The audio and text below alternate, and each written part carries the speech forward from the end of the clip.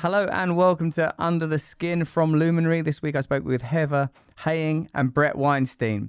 Heather is an evolutionary biologist and Brett served as a professor of biology at Evergreen State College. They host the Dark Horse podcast, and their latest book, A Hunter-Gatherer's Guide to the 21st Century, Evolution and the Challenges of Modern Life, is out now. Now that Under the Skin is on Apple Podcasts, please leave a review there. It helps us and we read them out sometimes. This bit of the podcast that we chose, by the way, this is all about like evolution. It's a subject I'm pretty interested in. I don't mean just generally evolution. I mean the way that we evolved and how it may be at odds with the way that we live now. That's, I guess, the raison d'etre of the book, and it's a pretty good conversation. I know, of course, you might have heard of Brett because of some more controversial conversations that he has in the online space, but this one we focus on his book that he wrote with Heather. In this bit of it, what do we talk about, Jen? Myth, and what constitutes a myth, and if capitalism is a myth, because you say capitalism is a myth, is our myth of our culture, and they say no, it's not been around long enough. I think I'm right. If you'd like to listen to the rest of this podcast and all of my weekly Under the Skin podcasts, all you have to do is subscribe to Luminary on Apple Podcasts or download the Luminary app. Also, I have a meditation podcast called Above the Noise on Luminary too. In this part, we talk about, as Jenny just told you, that stuff. Trying to achieve equality with the annihilation of category is not a successful route. Yes, that's exactly right. We're in this era where it turns out we were never the boss. It doesn't look like an ideology. What's beneath the surface of people we admire, of the ideas that define our time, the history we are told? Welcome to Russell Brand. Under the Skin. Everything that you're saying about myth suggests that it is an important myth as story, myth as guide, myth as template. It suggests that it's a sort of an important component, and like we don't, as I sort of say with like 12-step stuff. 12 steps with regard to recovery is like we have a program of recovery. Like it's there are abstract aspects, but there are concrete steps. You do this, you do this, you do this, you do this, you do this. And I say like you already have a program. You have a program before you come into the program of recovery. Your program is a sort of a set of beliefs, some conditioning, a set of behaviors that are sometimes almost automatically triggered. Someone says this to me, I'm going to respond in this way. Someone makes me feel like this, I'm going to respond by doing that. It's all like I'm on rails, like it's predetermined, even if not in that way that's neurologically often described about the time lapse between decisions and actions and all that stuff. It just seems like de facto on rails, And I feel like that the culture has a myth. The cultural myth that we live within now, at least my understanding, and I'm certainly willing to learn more, is that it's economically driven. That if there is a profit motive, then we can ignore other side effects, and that I would say that other ideals have been accrued in order to support that telos, like that from agriculture onwards. So this is good for this strata of society, but it's not really good for everybody. It's not good for everybody's diet to sort of have monocultures, but it is good for this group, and this group make all of the decisions, so it's good ultimately. And how do you feel about that announcement? Because it certainly wasn't a question. Well, we make an argument in the book for a model of how the mythology that guides us comes about. It's an evolutionary process. And I think the way to describe it is through the following recognition. You cannot write a myth. It's never been done. You can write a story, and then over time, selection modifies that. If the story is way off, right, it ceases to exist. It doesn't carry through time because those who listen to it do worse than those who don't. To the extent that it has value, that value gets shaped, and it can get shaped in many different ways. And so you have sectarian difference in all of the major belief systems. And those sectarian differences may be adapted to different realities on the ground, different habitats. They can be differences of opinion over which parts of the myth are important, and selection will sort out which group had it closest to right, because they will flourish. But the point is, it is not in any vague sense that these myths are playing this important role in guiding us.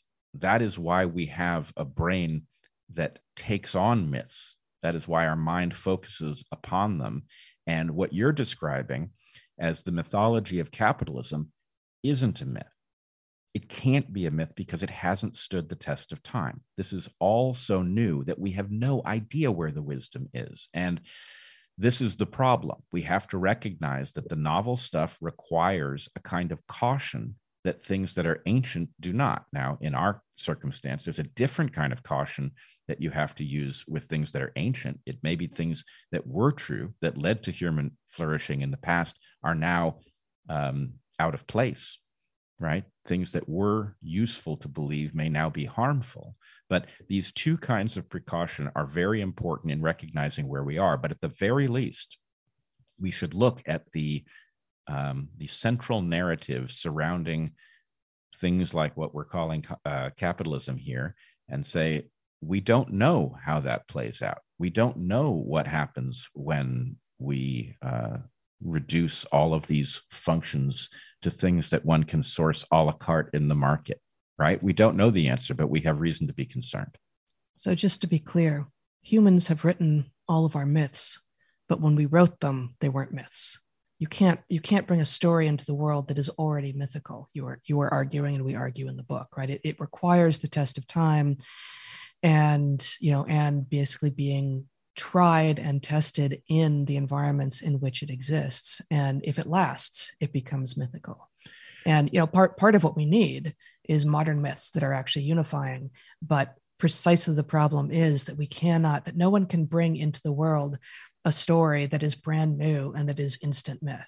It needs to play in the world a little bit. And the world is so hyper novel and changing so fast. And we are all simultaneously global and each our own little bunker, that it is very hard to find the unifying myths for today.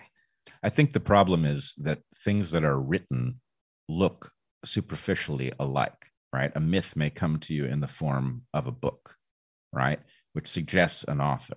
But you can make the same error with respect to things like genes or genomes. Genomes accumulate things of value, and they jettison things that have turned out to be costly, and they become capable of the things that they do over time through this process of filtering. And the creation of a meaningful, a useful myth is that same process. So, the Lord of the Rings may ultimately turn out to be the basis of myth, right? It's an excellent narrative, and it contains ancient pieces of myth. It uses them and adapts them to different circumstances, and whether that turns out to be useful is something we will find out. But the idea that just because it comes in the form of a book that it has an author isn't inherently right. And in fact, we need to think about these things as basically created through a process of sculpting or filtering rather than authoring.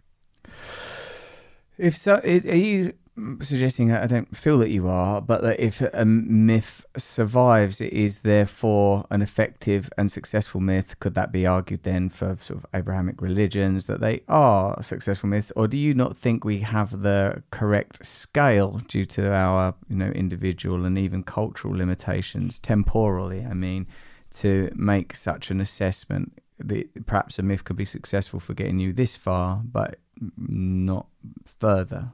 Are you suggesting that some of the myths we have, like another, I guess he's an evolutionary biologist, Richard Dawkins, would attack in particular, monotheism or the idea of God, full stop, without perhaps observing that there is the efficacy of those myths?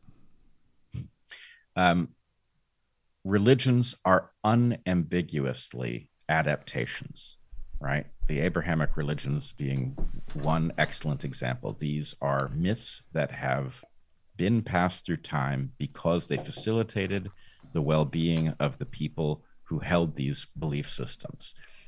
The fact that they're within each of these traditions is a lot of disagreement over how to interpret these texts is, again, very much like the variation that we see within creatures between populations.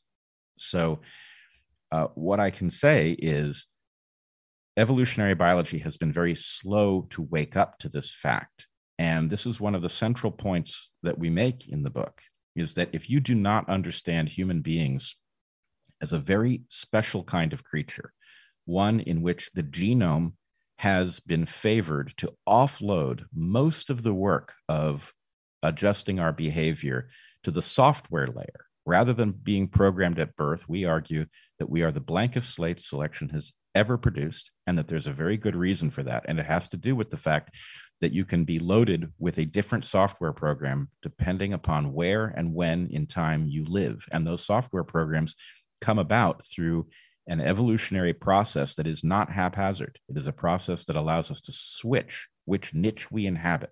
So your ancestors may have been hunters of marine mammals, and you may move inland and switch to terrestrial mammals, or you may innovate farming. And this is a process that one has to do well, right? You can't go through a generation and starve to death and reboot. You have to get through every moment in time to the next one. And so that process whereby we bootstrap new software is the most important phenomenon to understand if you want to see what human beings are and why we function the way that we do. Just to get back to the statement to which Brett was responding, yes, the Abrahamic religions absolutely have been adaptive and are, we would argue, at the level of myth that has been successful for humans. Are they sufficient to move us forward now in the 21st century? Probably not. Do they have pieces in them that are maybe not necessary, because not all humans employ them, but valuable to many people? Absolutely. Many, many parts of them retain their value. But we can say about almost all of our ancient texts, religious or secular. The American Constitution is another example of something that is so extraordinary, and yet also not fully up to the challenges of the 21st century. We cannot expect any ancient text to fully tell us what it is that we need to be doing now, because no one from times past could have foreseen what we're living right now. Given the temporal restrictions that we all operate within, is it possible that all of these myths are kind of like, in a sense, quite restrictive? Because my concurrent question is that the fact that there appear to be perennial truths that are universally expressed, if bearing certain cultural inflections, could suggest a kind of a type of universal, some referent outside of time and space that is expressing itself through form. Now, I know that's not the way you guys see things. So like, I wonder then if how we would bring together the idea that, that perennialism could be seen to suggest universalism, and I suppose you would sort of look at if we can adapt to hunting mammals and adapt to agriculture, that there is something sort of robust and able to withstand novelty, that perhaps will, that there must be a kind of certain templates, ideological templates that would imprint. Right, but the kind of simultaneous opposing question, which is a weird way to give you questions, I recognise that, two opposing forces simultaneously as a set of questions. Because on the one hand, I'm saying, is there some sort of perfect godlike thing expressing itself in a kind of C.S. Lewis way through our bellies, telling us, don't do that, do that, that's right, that's wrong, don't do that. This is, some sort of code implied through creed. Is it also possible that, that all of this is that our entire scale and spectrum of time is sort of a collective, subjective experience that is taking place in such a sort of a minute, tiny little speck of time and space, that all of the things that we attribute values to are just sort of all taints on the palette of chaos? If you're enjoying this conversation, join me over at Luminary on Apple Podcasts for the rest of our discussion and for all the latest episodes of Under the Skin. And by God, there's enough of them. Hundreds, isn't there, Jenny? Yeah, 205 others. 205, all on Luminary, and some great ones coming up and some great ones already done.